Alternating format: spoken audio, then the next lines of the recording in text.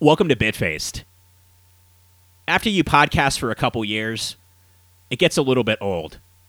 But then you get a phone call to do some panels at Colorado Springs Comic-Con, and all of a sudden you're recharged again. I got to do 4 panels. We're going to release them all to you. Thank you to some people I'm going to mention in just a second. But when I did these, I didn't think I was going to get the audio. But I was very honored to be picked to do these panels. I think I got to do the panels that I really wanted to do, which was exciting. And I'm going to get to bring them to you. We're going to start with Brian O'Halloran and Shannon Elizabeth. Need no introduction. I'll just let you listen to it. The reason I wanted to do this introduction, though, is to thank a few people. First of all, Iggy at Project Nerd. Thank you so much for getting us this audio. When I walked into the building that day, I did not think I would have any of this later, or certainly not be able to use it on Bitfaced and share it with the Bitfaced audience. So you rule.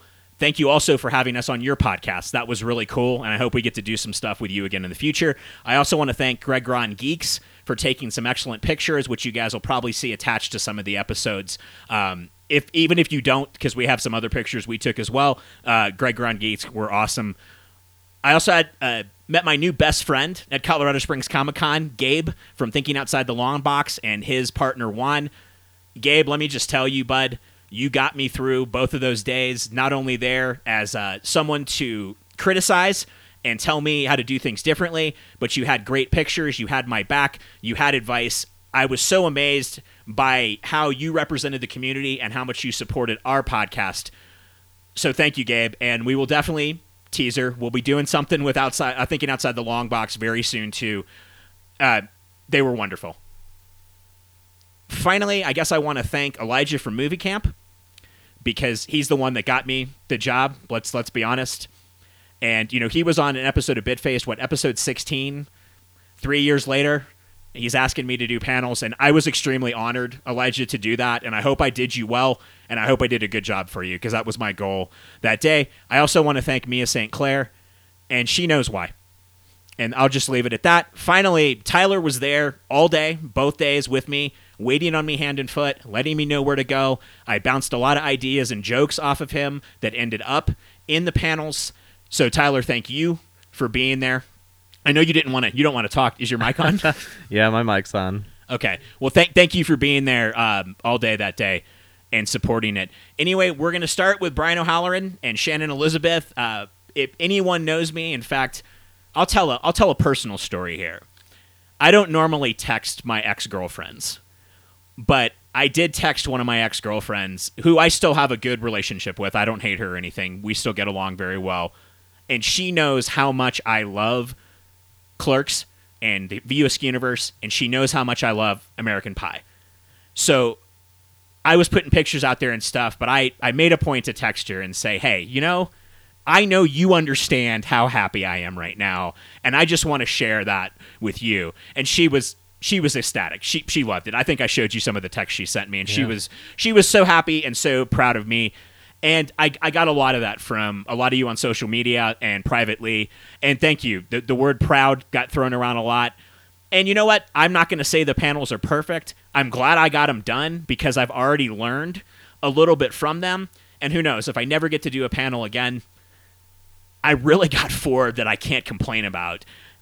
And so if you follow me on social media or Bitface, you know who the other 3 panels are. But we're going to give you this week Brian O'Halloran and Shannon Elizabeth.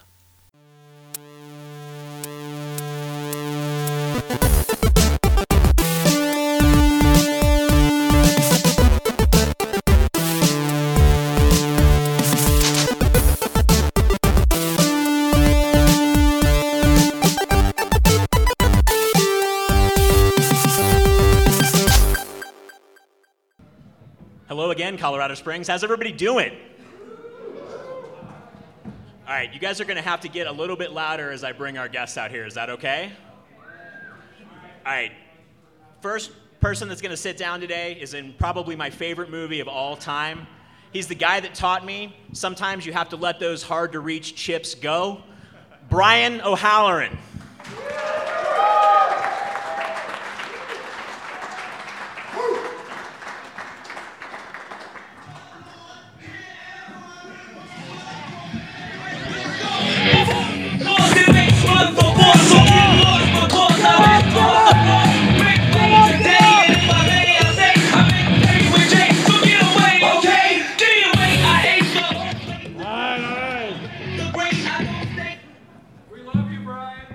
care if I stole that from Ellen. I don't care. But now the real person you all here want to see is coming to the stage. Also, in one of my favorite movies, American Pie, and of the Shannon Elizabeth Foundation, Shannon Elizabeth.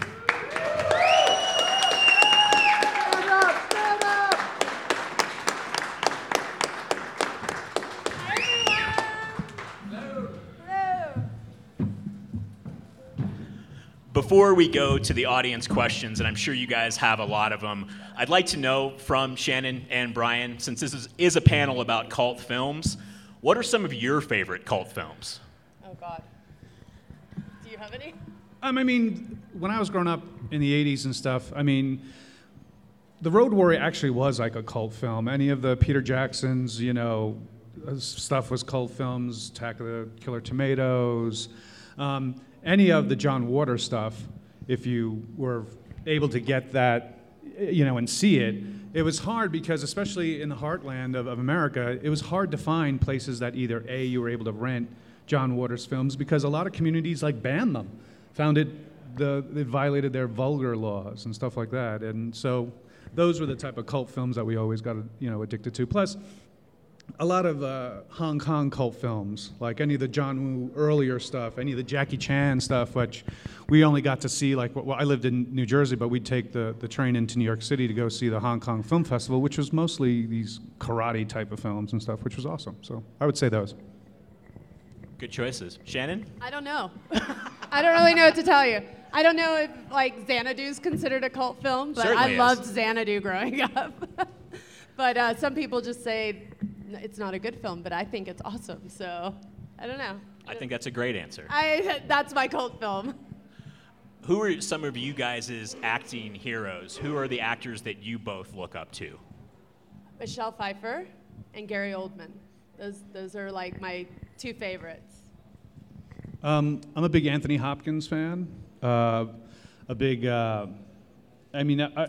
grew up, my father watched a lot of the black and white films, so I have Cagney and Bogart, and when I grew up, and the comedies that I enjoyed, that I picked up a lot of my comic timing, would be The Honeymooners and Jackie Gleason, or the Monty Python series and stuff like that. So I enjoy those guys because they were on the edge of doing such weird comedy, which, if you notice, when comedy moves into different phases and pushes envelopes, it's usually someone who's done something in comedy that no one's done before, which that's fucked up, by the way, I curse, so if you're a fan of my work, first of all, it's all rated R movies. So if you're here and you're offended, well, fuck you, you're shit out of luck. You shouldn't have come.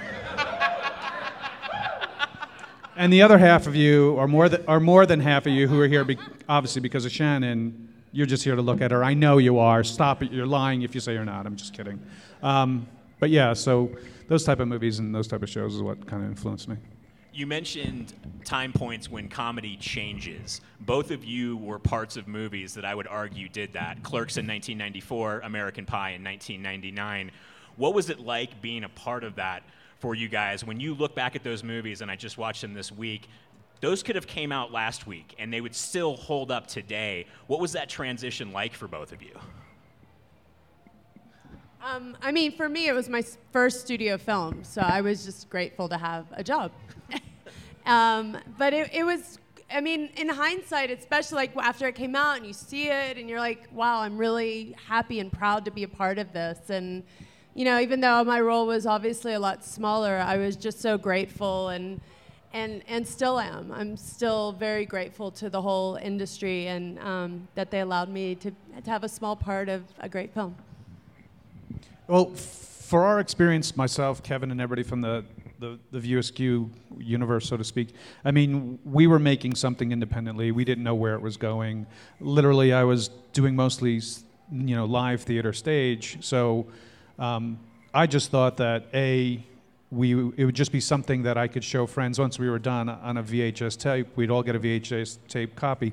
Ask your granddad what a VHS tape is. And we would show it to friends. Hey, look what we did this past spring. We made this silly comedy. it was the wherewithal of Kevin and his friend and producer Scott and Dave Klein who had the wherewithal to enter it into film festivals. And we were fortunate enough to have someone sitting in our first screening who was one of the people who submitted films to Sundance with his recommendation all the time, by the name of Bob Hawke, who is our angel when you think about it, because if he wasn't in that audience of 25 people in that first screening, 12 of which were us from the film, and liked it enough to then approach Kevin and say, you need to send this to Sundance. I think it's you're touching into that Gen X vibe that's going on right now, and no one's really capturing it, and you captured it in that moment. It's an awesome moment. So for us, it was weird. It was the first of anything when we got submitted, and then we went to Sundance, and Sundance is a 10-day festival, and I couldn't afford to go all 10 days. So we all chipped in to rent one 2-bedroom condo in Park City. So by the amount you chipped in was whether you could have a bedroom or not, or actually a couch. So I could barely afford the space in front of the sliding glass door. That's you. You're over there.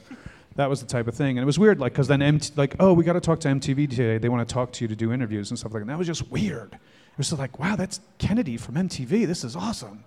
And I remember giving her shit why did your family drop the O? Because it's supposed to be O. Kennedy, like all the Irish names are. And she's like, what? How dare you? But she has her own show on Fox now, so who cares? Both of you have had to sit down and act from a script written by Kevin. Is all of that on the page, or do you guys have room to work with that, or does he present you the character of Justice or of Dante and say, this is how I want it done? I don't remember about the lines so much, but he was really open to my interpretation of creating the character, because he thought I would just come in and play Justice as me, dark hair, and just go play her. But I came in, I was like, okay, I want her to go blonde, she'll have bangs, and she's gonna have glasses because Justice is blind. And I think I had a little tattoo somewhere that you never even saw of the scales of justice. So I had this whole thing. He's like, wow, you got really deep. I don't know. I thought you were just going to play it. So he was cool about that. I've never known the whole you wore glasses because Justice is blind thing. Yeah. Wow, that NBC The More You Know star just went over my head. Da-na-na-na, the more you know, Justice is blind. I like that take. And you're right, you did way too much research for a Kevin Smith film of your character. Just saying. But my favorite thing was that when the ads for that came out, all of my friends were like, I thought you were in that movie. You're not in the ads. I'm like, yeah, I am. And I love that nobody recognized me in it. Because of the blonde hair. Yeah, because of the blonde hair and the glasses, and I just look so different. And I mean, some of the actors I admire, Gary Oldman, you'd never recognize him in things. And I love that. That's my favorite thing. He was brilliant, by the way, playing Churchill. Oh, you didn't see that movie? Oh, my God. Well, you're part of SAG, so if you get your screeners, it was handed out with screeners. So check your mail. Yeah, I don't get the screeners. Oh, you don't get the screeners anymore? What the hell? I'm going to call someone.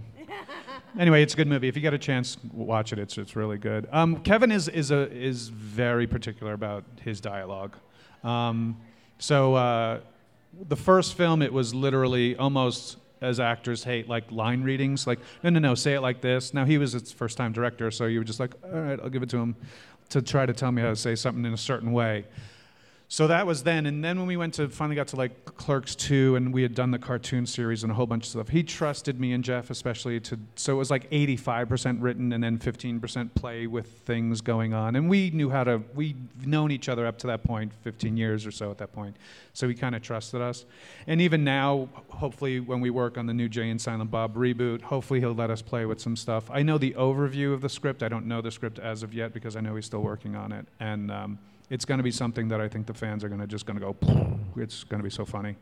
So Dante definitely coming back. Justice is coming back as Jay's wife, right? Can you let us any insight there? Can you give me any insight? Because I have no idea. See, and this is the thing, because unless you're Jay himself, who he sleeps with, no one else knows what goes on. I find most of my Kevin Smith news, I find out from the internet. And stuff like that, you know what I mean? I just saw him a couple of weeks ago for his film festival, Vulgarthon, back in Jersey, and I asked him a couple of questions there, and we caught up on a few things. And he's still working on it, and there's other things that are floating on in his world. I mean, his heart attack set his schedule back a good 4 or 5 months. And he's in the greatest of health that he's ever been, even now. And it's been awesome. It was not really a wake-up call to him because he had lost 80 pounds up to that point when he had the heart attack. So he was doing the right things. It was just his father had heart disease, his mother had heart disease, and it just, as he said, it was just the genetic thing that was going to happen. But it got him even more determined, and now it pushed him to being a vegan altogether, which he now advocates like crazy and stuff. But the one thing he was just like when he was with his doctors, and if anybody follows his podcast or sees him live, it says like, well, doc, did the weed help? Because I was high when I had the heart attack. He goes, well, it didn't like stop the heart attack from happening, but it kept your mind calmer so that when we were telling you all this information, like, what do you mean I had a heart attack? And he was just like, oh, I had a heart attack, okay. He freaked out when they were about to take his pants off. He's like, oh, don't be taking my pants off. They're like, well, we have to because we got to put a catheter or the line to do the angiogram, whatever it is, up your leg. And he's like, whoa. And he's like, we got to shave you. If anybody has not listened to his podcast about his heart attack, don't worry, in the end, everything works out. But it's hilarious hearing his panic about his privates being shaved. What was the question again? Oh, yeah, that's great. Anybody in the audience have any questions? The microphone is back there. I don't want to hog everything here. Yeah, I figured somebody did, right? We have a runner. Just put your hand up. Oh, yeah. When did you guys realize that your films was going to be a cult classic? I think when people like you tell me that it was a cult classic, I don't really think about it like that. I don't know.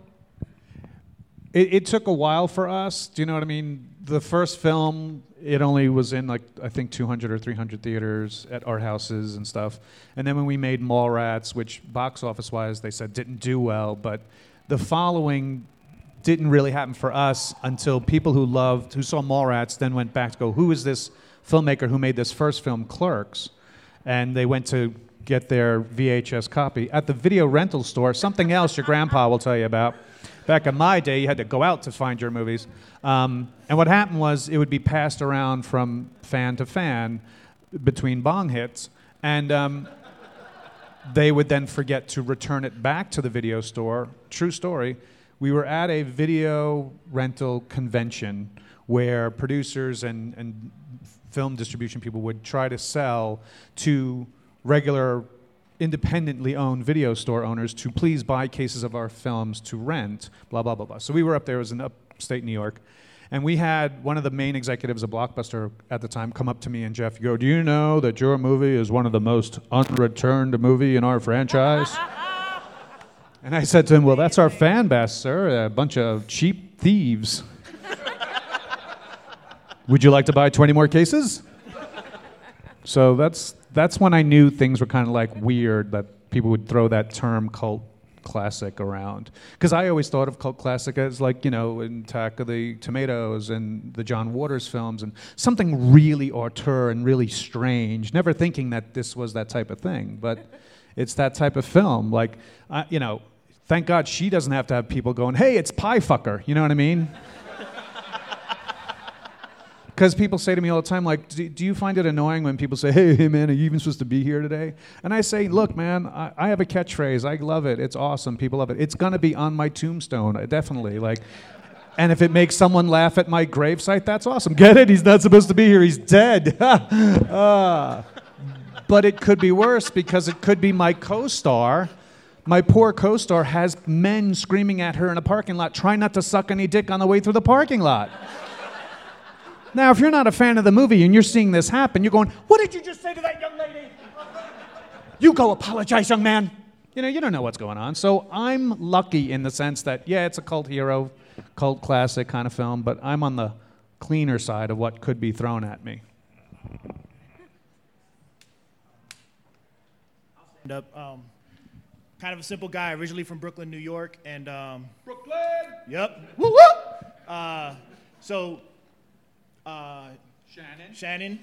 I'm kind of awestruck right now, to see a perfect 10 sitting in front of me. Stop. What do you think of Shannon? You're a dime as well, too, sir. You're a dime as well. But as far like this is not a question, a comment specifically for you. I think Jay and Silent Bob in that movie, the part you played to me, you're kind of like like, and your character was kind of like a Wonder Woman to me. Because, you know, she was always on the right, and she was kind of like shy and not unsure of herself. You're like kind of like the pilot for the Wonder Woman. So your part was not small. I think it was a really important and vital part to that movie. Thank you very much. You're welcome.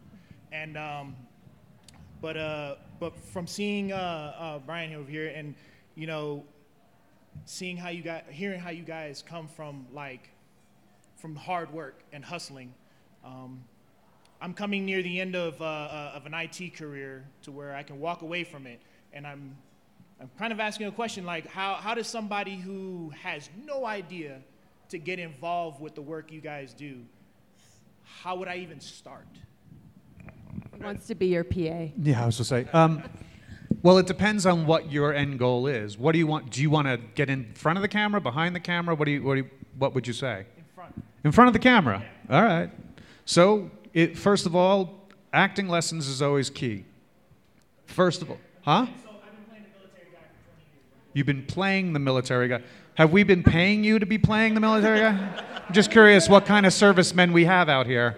No, acting lessons is a help because you need to know the terminology. You don't want to be so green on the set that when they say, could you hit your mark, could you go back to one, we're going to do a retake because the lighting was bad. So we're going to go from halfway between your dialogue, not the beginning of the whole scene again, because in the beginning you were fine. You got to know on point where you got to be right at that moment in the thing. Film acting is harder, I would think, and television than it would be for just doing a play. And I always say for actors, start in theater. Why? You have to know the story from beginning to end. You're taking that character arc from beginning to end. And you're doing it in front of a live audience. So there's no stop, cut, oh, totally brain fart. Can we do that again? You can't do that on stage. You got to go with it, and you better hope you have castmates who can help you along if you start to get the deer in the headlights kind of look.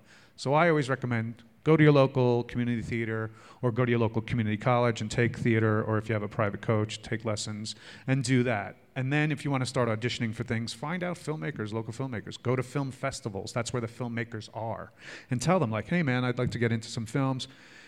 Especially if someone's doing action films or you want to play a big tough or you want to do something like that, you have the physicality to do it, then by all means, surround yourself with people like that. And then after that, I have to start charging you for lessons, but and all the advice. No, but seriously, after that, it's then building on that, making connections, making that reputation. The technology aspect of making films has become so cheap. The gentleman with the camera right there snapping that figure, that you can make a full-fledged movie on that woman, I'm sorry. The light's right in you're right behind the light and it's right in my eye. She can make a full-fledged movie on that camera alone. So the technology to make your own film is there, so do it. If you have a certain story you want to tell, then just do it. There are film festivals that are all about just making films off your phone. There are things called 48-hour film festivals where you have 48 hours to start film. They give you a premise. It's about a milk delivery gone bad. Go. You have 48 hours to make a film about it. And people do all sorts of craziness about it. It's about a baby who gets a milk. You know, like you let your mind run. Do those type of things to build up your skill set. And then you'll have the toolbox to do the major stuff. That's my advice. Not at all. And I'm not playing a military member. I really am. I really enjoy protecting film. Thank you. Thank you, Captain America. Thank you. Yeah, we got two out there. So as people that were participants in like what in the video era got termed like the late night comedies, has there ever been a moment where somebody recognized you from a movie and you were just completely embarrassed because, oh yeah, I was in that? Go ahead.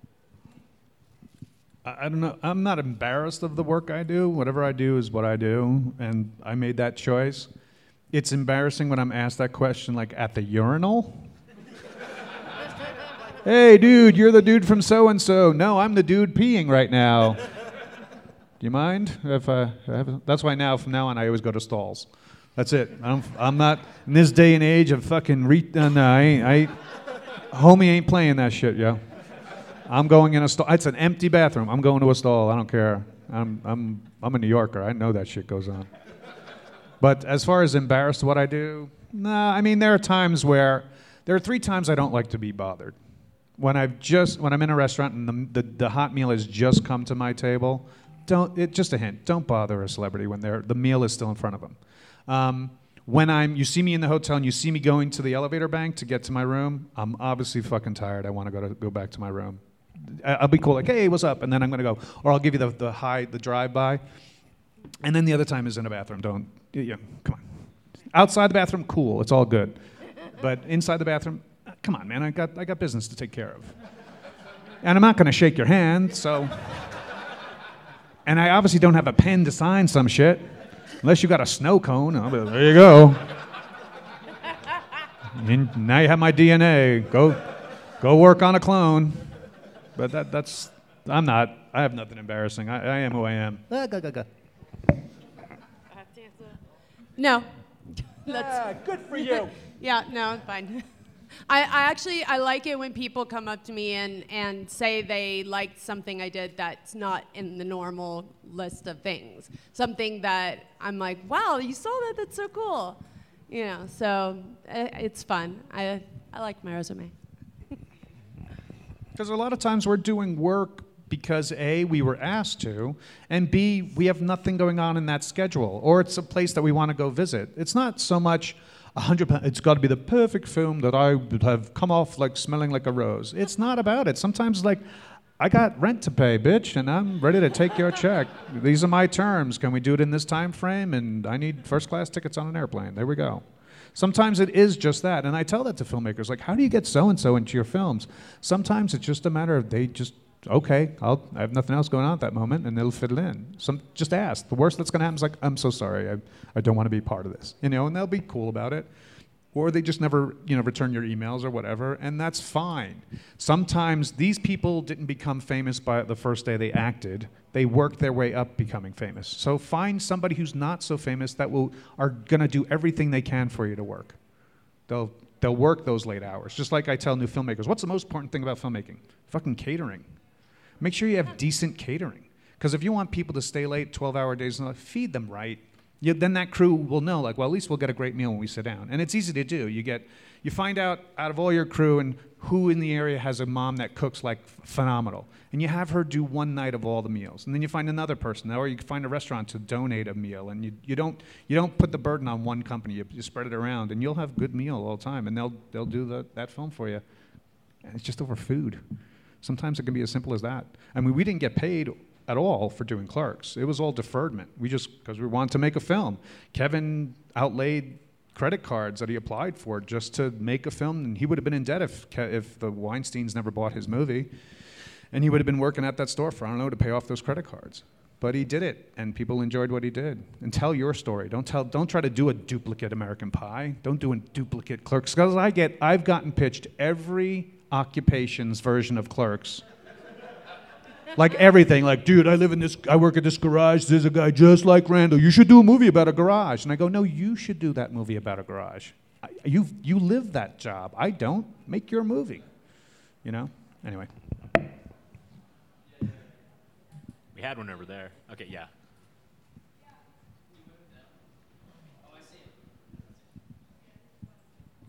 Hi, Brian, I was wondering if you could give any insight as to how Clerks 3 fell apart and what's going on with that, if there's ever a chance, or?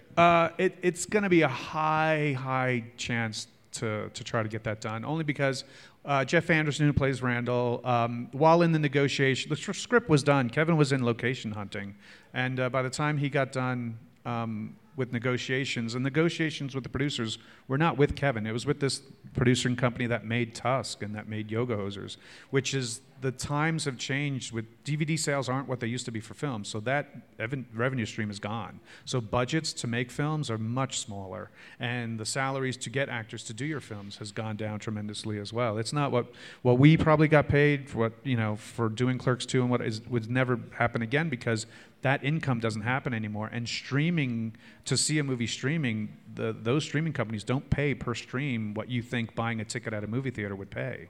So in that negotiation, they lowballed what the salary would have been, especially to Jeff. And me and Jeff, we were kind of insulted, but at the same time, we were like, well, we have negotiating room. And while we were on the bridge negotiation, he was like, fuck this bridge and burn the whole fucker down. And he let off this email, a couple of emails to Kevin, and it just kind of went a little ugly. Yeah, it is what it is. Kevin talks about it on his podcast, so I'm not saying anything that's new. It just Jeff didn't want to do it, and it didn't go the way it should have been. So to try to get back to that, it would be very tough, very tough. Can you give us any insight to what was going to happen to Dante and Randall in the movie, since we probably will never see it? The insight is Jay and Silent Bob Strikes Back. Okay. It's pretty much reworking it to a Jay and Silent Strikes Back type of movie instead. I pitched when that went down. I within hours pitched Kevin a 2-page treatment of how to write the movie without Randall physically being on screen. He loved the idea, but his loyalty was, this is like a 4-piece band that the drummer has now left or died, and it's just not going to be the same. And I respected him for that. I was thinking of a certain female actress, comic, who would have been perfect to step in, to not play Randall, but to fill in that void that would have been. And it just, it is what it is. One day, Kevin has even talked about he may do a graphic novel of the script that would have been Clerks 3. But in the meantime, you will not be disappointed with the Jay and Silent Bob movie. It's going to be pretty funny. Excellent. Wait for the mic just a second. So the whole crowd can hear you. Yeah. I teach theater, I can project. Oh. Hey, this guy teaches theater. See? You guys. You two need to talk. It's middle school theater, but It's never too late to go back. No, it's not. You both can chime in as being a child of the 80s as I am. Shanna, first of all, you got screwed on Big Brother, on Celebrity Big Brother. I'm just saying right now. I wanted to punch the singer guy in the face multiple times. You were, especially, Shanna, you were both part of a teen, but a teen movie genre. What's your take on that now? It's kind of, I don't really notice anything out here that much anymore. What's your take on that? And you guys, and you were a child of the 80s too. They were just inundated with, Breakfast Club. John Waters. John stuff, yeah. So. Yeah, with film, everything comes in waves. So you have like an influx of teen movies for a while, and then it has to go away for another, for it to come back. Same way, we had Fast Times and Porky's and all these movies, and then it slowed down, and then we did it again. So I think we're probably due for another influx soon. We need some good filmmakers out there that I know to bring them back. So waiting for you guys. Yeah, I mean, it's about smart writing of that world, of especially the issues growing up, teens in the 80s, teens in the 90s, teens today are tremendously different, especially the aspect of teens today are dealing with school shootings. I never didn't think about it. I lived in the Bronx, and we didn't have school shootings. You know what I mean? You had a problem. There was a fight in the schoolyard for like lunch money, and that was it. No one brought an AR-15 back to school because if that was, when I was in high school, I wore a black trench coat. Before Columbine, I had that thing. I was a nerd and picked on, but I had friends in smart classes that I was part of, and I was in auto shop and wood class and metal shop. So I had heavy metal stoner friends, and I had nerds and rich kids whose fathers and mothers had beach houses on the Jersey Shore. So today it's a totally, if you would ask me to try to write a teen kind of comedy, I don't know where I would start because there's so many issues that teens nowadays go through. Teen love is teen love. Puppy love is still puppy love. That's still universal themes. But it's how it's now transmitted through social media, flirting, sexting. It's just all sorts of craziness that if I ever had it to date now, I would be like, no way. I would be so lonely. It would be like, and plus I would be the type like, well, I'd need to see a blood test first before we could even interact right now. I'm so sorry. Which is so funny because we're all ready to give up our saliva for our DNA just to find out. And I'd be like, really? Just to find out, let's give our DNA. But I'm like, okay, but you want to mess around without finding out what's going on? I don't know about that. But yeah, we're overdue for a teen movie. And if there's someone in the room, apparently she's looking this way who's going to produce a teen movie, do it, sir. Do it well. And stream it, because that's the way the kids watch movies now, on 3-inch screens. They don't go to fucking theaters anymore. It's all about like, dude, did you totally check it out? And only make it in 7 minutes, because that's their attention span. Yeah. That's why web series do so well. You do 7-minute episodes, and they're so happy with it. Totally happy with it. It's true. I'm like, I can do 7 minutes of something and then 7 more minutes another week. That's easy. You think about it, regular television sitcoms are 3 episodes because it's 21 minutes. 7 minutes, 7 minutes, 7 minutes with commercial breaks. Shannon, I can't look on the internet for your name and not see animals related to it. I wonder, since we've got a little bit of time left, would you talk a little bit about your foundation? Yes. Thank you for asking. So my charity started as Animal Avengers. I founded it in 2001 as a dog and cat rescue in LA. And then after doing that for over 10 years, I felt like there was more that I could be doing to help animals in a much bigger way. And I didn't really know what that looked like yet.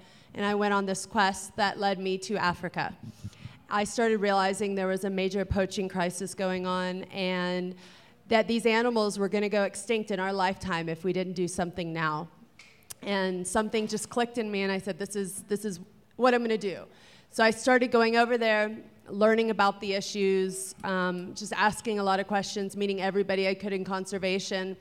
And after about 1.5 years of that, I said, I really love it here, and I want to move here and do this more full time, and I'll just travel back to the US for work as needed. But I was really happy being there. So at the end of 2016, I moved to South Africa. And now that the work has transcended into such serious stuff, I mean, we're doing things like in Parliament, and we're trying to change laws. So doing it on a much bigger scale so we could help the masses. And we're putting some programs into place. It is now, right now, being rebranded to the Shannon Elizabeth Foundation with a new logo, more serious work. Because when I did the logo, I was doing Jay and Silent Bob, and Joe Quesada did our logo. Yeah, so we still have this beautiful young superhero dog as our logo. And I just remember I was talking to Kevin, and I was like, do you know somebody that could do a logo for us? He's like, well, Joe's on set tomorrow. I'm like, cool, I'll talk to him. And then we told him what we wanted, and Joe comes back, he goes, this is just like a first try. And we're like, holy crap, that's amazing. So Animal Avengers will remain, but it's going to be our youth education platform. So there's lots I want to do with this dog superhero to teach kids. So we have ideas for cartoons and films and comic books and all this stuff. And so that will be focused on the youth who will be taking over the planet for us. And then the more serious work is the Shannon Elizabeth Foundation. So, and we're actually selling bracelets right now. Women in Africa that live in townships made the bracelets, so it brings employment to the townships, and they're a nonprofit as well. So 100% of this goes to nonprofits, and we're selling them for only $10. So if you want to support, come by my table. Thank you. It's excellent. Do you actually sell the ones off your wrist? Just cute. I'm asking for a creeper friend. Oh yeah, for $25 I was each off thinking your wrist. $100. $100. Yeah, There you yeah. go, folks, ladies and gentlemen. $100 off her wrist. Off my wrist. It's kind of all like for charity. It's kind of like a jersey, game worn. It's kind of thing you'd buy a baseball or football jersey, game worn. So here's a bracelet, game worn. It's going to charity. You'll get that slip sometime in the mail. That you can write it off as a tax write-off, but $100, ladies and gentlemen. Because I'm looking at it. She has them on. Or like my shirt for $1,000. Like we can, my shoes for $500. This just got even weirder. All right. Anything for charity. I got 1,000. All right. She got 1,000. Hey, we got shoes. So we don't have any shoes. We'll arrange this for Sunday. We'll be back in this room for an auction. Will you auction your clothes for me? She's gonna walk off with nothing but a towel. And then it's American Pie again. All for charity. All over again. All for charity. All for charity. That would be interesting. You should talk about doing that. Like show-worn clothes. Like you come and you say, look, I wore all these clothes this whole weekend. Here are the photos to prove it. Money's going to charity. Well, I do. So I have saved a bunch of, when I cleaned out my closet, a bunch of my old clothes that I had actually had a friend who was going to be doing bundles for me on eBay for the charity. Piece of clothing and an autograph or a magazine or something like that. Okay. He really dropped the ball. So did he run off with your clothing? No. Okay. I had to go pick it all up. I actually had to rent a U-Haul this week, pick it all up from Bethlehem in PA, drive it to my other friend's house in Philly, and now it's being stored there until I can find somebody to do this for me. But that is the plan. You know, I now live in Pennsylvania. Would you like to I'm run the 2 eBay hours. auction? I'm 2 hours north. I'll run the auction, right? I'm 2 hours Okay. north of Pennsylvania. If you want to volunteer to do this, That'd the be job hilarious. is yours. All right. We'll be in touch with this. Okay, cool. Where would you do the auction then? Down in Philly or down in Bethlehem?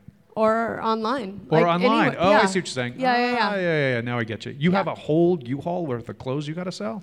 Well, no, it's not a U-Haul of clothes. He actually had a bunch of other stuff of mine, like some lamps. Like I don't even know. Like there was stuff there. I was like, oh look, all of my games, and I don't even remember.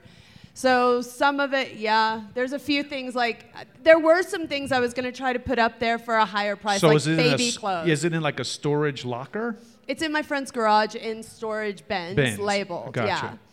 So Your baby I have clothes? some baby clothes. I have an outfit that was like a dance leotard thing of me as a kid, and like my mom actually has a picture of me wearing it as a baby. So I'm like, well, maybe one day I could try to auction that off because it's a one of a kind. God, that's hilarious. Well, I also have all my Dancing with the Stars dresses, so I figure Oh, well, one that stuff- day, yeah, that one stuff day will. I'll auction those off too. I Yeah, already that's smart. auctioned off all of my jewelry, like anything I had of value. Right before I went to Africa, I kind of like just sold so it could go to the charity. Right. So as I'm trying to clean out my storage units, it will all get cleaned out and go to And charity. it's all going to charity, folks. all How going to awesome is charity. that? That's really Yeah. cool. Yeah. So your mom is in Pennsylvania? No, Where's it's just she a at? friend. Oh, just She's friend. in Florida. She's in Florida. Okay. I got it. Yeah. This is so funny. Before we go, guys, I was wondering if you could share, if possible, craziest story you have from any movie that you made on set. Go. You got to have something. My memory is so bad. That period of my life was, I don't have a lot of stories. I really don't. Everything went by so fast. You did a movie with Tara Reid. There is nothing crazy story. Come on.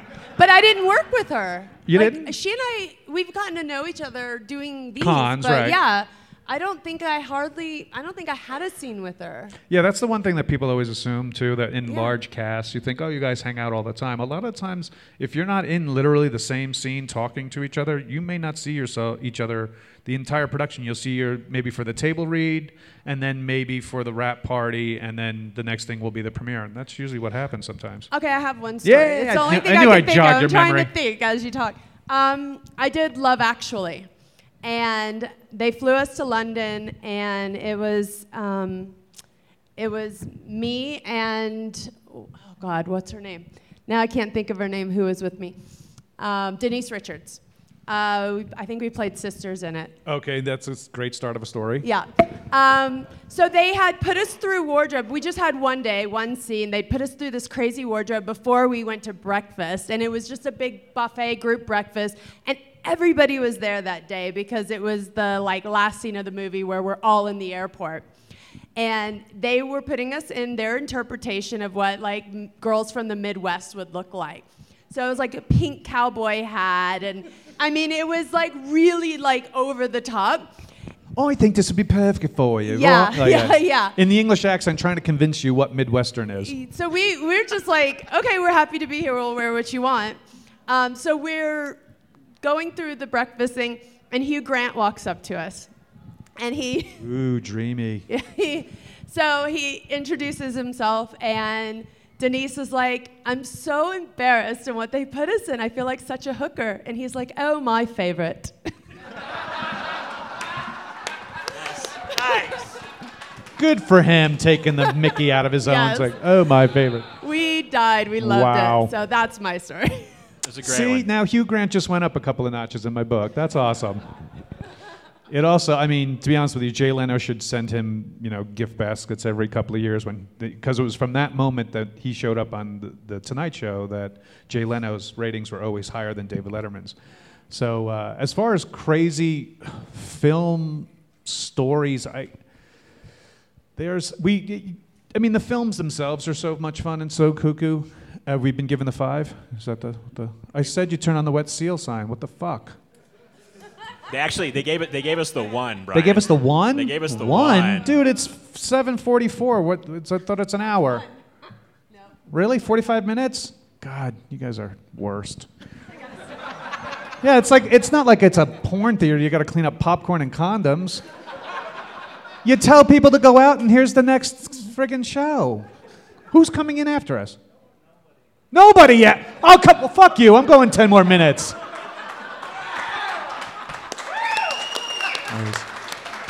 Does she have to be somewhere like now? All right, you're cool. You're cool going like a few more minutes, right? I got nowhere to be. See? She's got nowhere to be. Someone after us. Shut up. So anyway, before I was rudely interrupted, and my contract said you're supposed to flash the wet seal sign as my 5 minutes. When I came in here earlier today, I was like, oh, is this the panel room? They're like, yeah. I was like, oh my God, is this a wet seal store? And he goes, yeah, it used to be, and it's a neon sign behind us, everybody, that says wet seal, because that's where the registers were. I'm like, did you find the light switch to turn that on? Because that's hilarious. And they're like, oh, I don't know. I was like, well, you can use it as the 5-minute, left sign, kind of warning to us, because it's facing us, and we'll see it. And it's going to be obvious because it's a neon sign. And so the one kid in here who was like, I think his name is Matthew or something like that. The one kid was like, oh, but we have this. And he shows a clipboard with he's going to show it to you right now, the clipboard with the 5 to give us the 5-minute warning. And then you turn the page, and it's just 1. He goes to me, he goes, He goes, you're taking my job. I was like, whoa. Your only job is to tell us when 5, 1, and end is? Is that what you're doing in this fucking room? I said, I've just upped you to electrician, motherfucker. You now just stand near a light switch and go like this. It makes it so much easier. And you're now in the electricians union. I can't give you a funny set story because this is so much funnier, to be honest with you.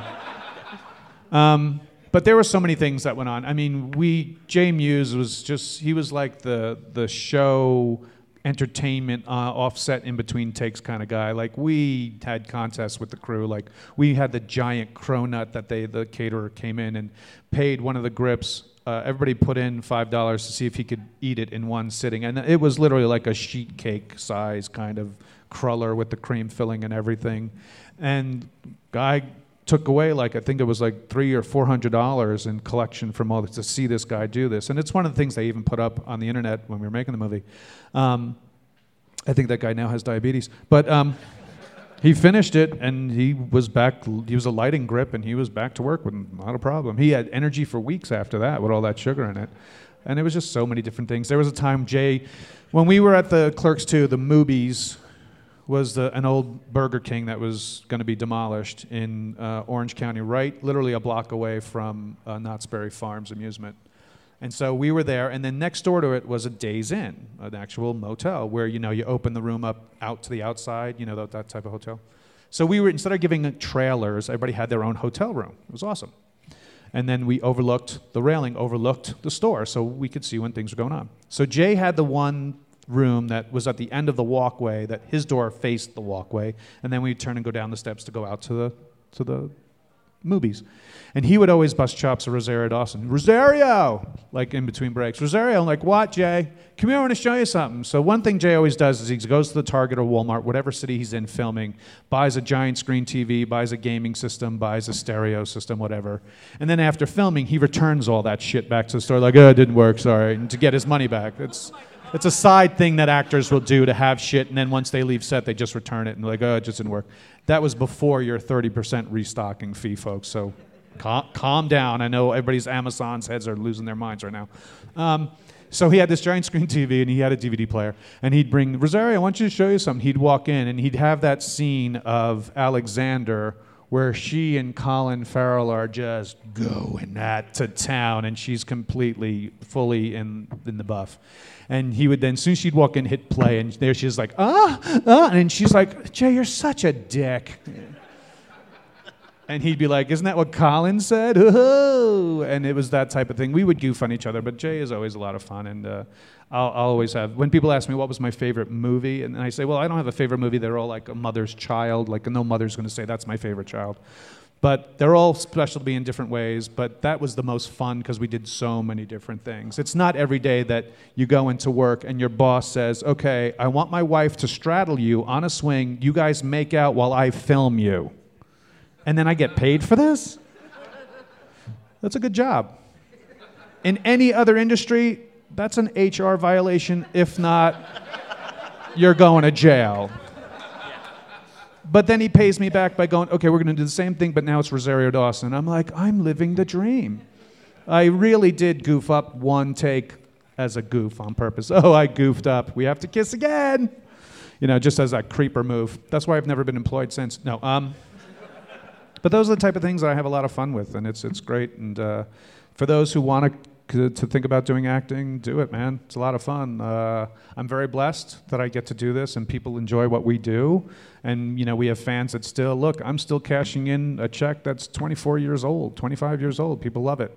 This is awesome. This is great. We had nearly 400 people a couple of weeks ago come and watch 5 of Kevin's movies that have been out forever and still pay tickets to come and see Q&As with me and Kevin and Jay and everybody involved in the films just because it was a lot of fun. And we love that fan base and we're grateful for it. And I would never poo-poo it or be like, don't ever ask me about that movie again. You know, fuck you. I made the choice to make the movie. You love watching the movie. I'm going to answer your questions. I'll take the time out. Just not when I'm peeing, not when I'm trying to eat, not when I'm trying to go to bed. Thank you very much. Thank you. We can get a little bit louder for Shannon Elizabeth and Brian O'Halloran.